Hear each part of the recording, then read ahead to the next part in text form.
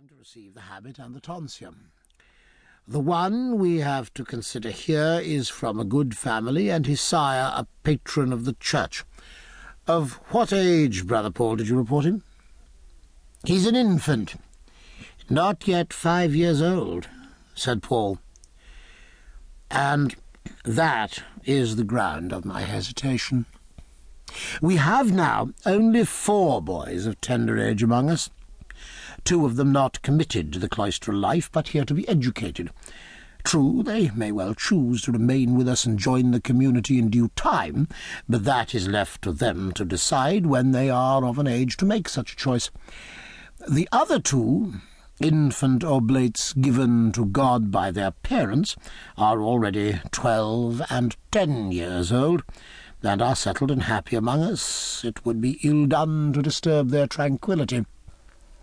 But I'm not easy in my mind about accepting any more such oblates, when they can have no conception of what they're being offered, or indeed of what they're being deprived.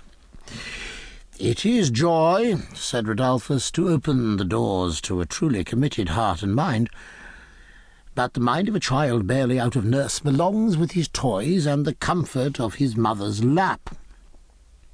Prior Robert arched his silver eyebrows and looked dubiously down his thin patrician nose. The custom of offering children as oblates has been approved for centuries. The rule sanctions it. Any change which departs from the rule must be undertaken only after grave reflection. Have we the right to deny what a father wishes for his child? Have we? Has the father the right to determine the course of a life before the unwitting innocent has a voice to speak for himself? The practice, I know, is long established and never before questioned, but it is being questioned now. In abandoning it, persisted Robert, we may be depriving some tender soul of its best way to blessedness.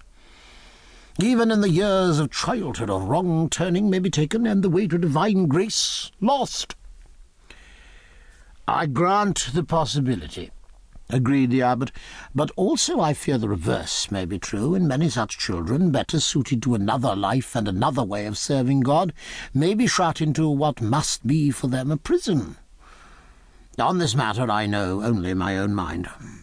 Here we have Brother Edmund, a child of the cloister from his 4th year, and Brother Cadfael, conversus after an active and adventurous life and at a mature age, and both, as I hope and believe, secure in commitment.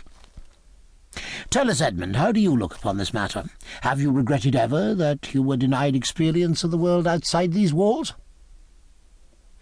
Brother Edmund the infirmary, only 8 years short of Cadfael's robust 60, and a grave, handsome, thoughtful creature who might have looked equally well on horseback and in arms, or farming a manor and keeping a patron's eye on his tenants, considered the question seriously and was not disturbed.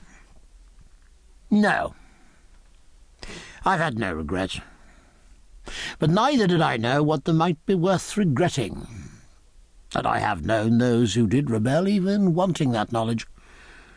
It may be they imagined a better world without than is possible in this life, and it may be that I lack that gift of imagination.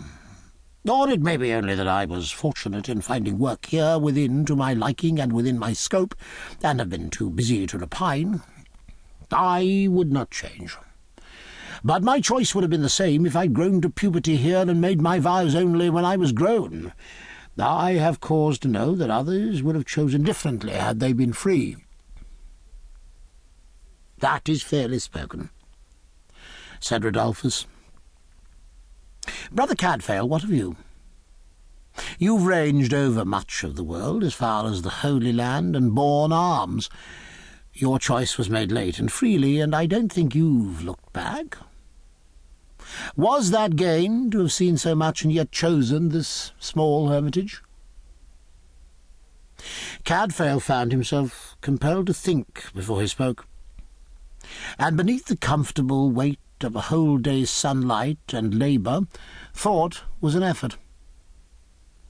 He was by no means certain what the abbot wanted from him, but had no doubt whatever of his own indignant discomfort at the notion of a babe in arms being swaddled willy-nilly.